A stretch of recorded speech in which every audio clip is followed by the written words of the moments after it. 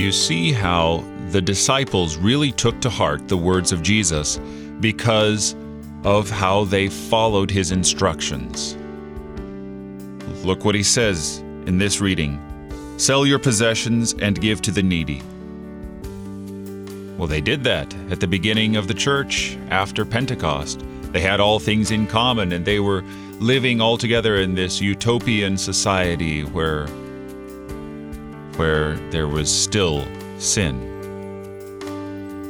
There was still sin with them, just as there is today for us. Even though we trust in the Lord with all our might, still we suffer the effects of sin in our life. The only thing we can do is turn to Christ.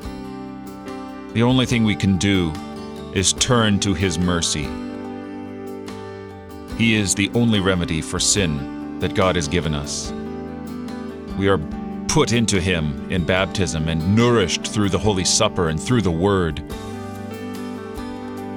So turn to Christ and know that it's not by your doing, but by the work of the Lord. To him be the glory forever.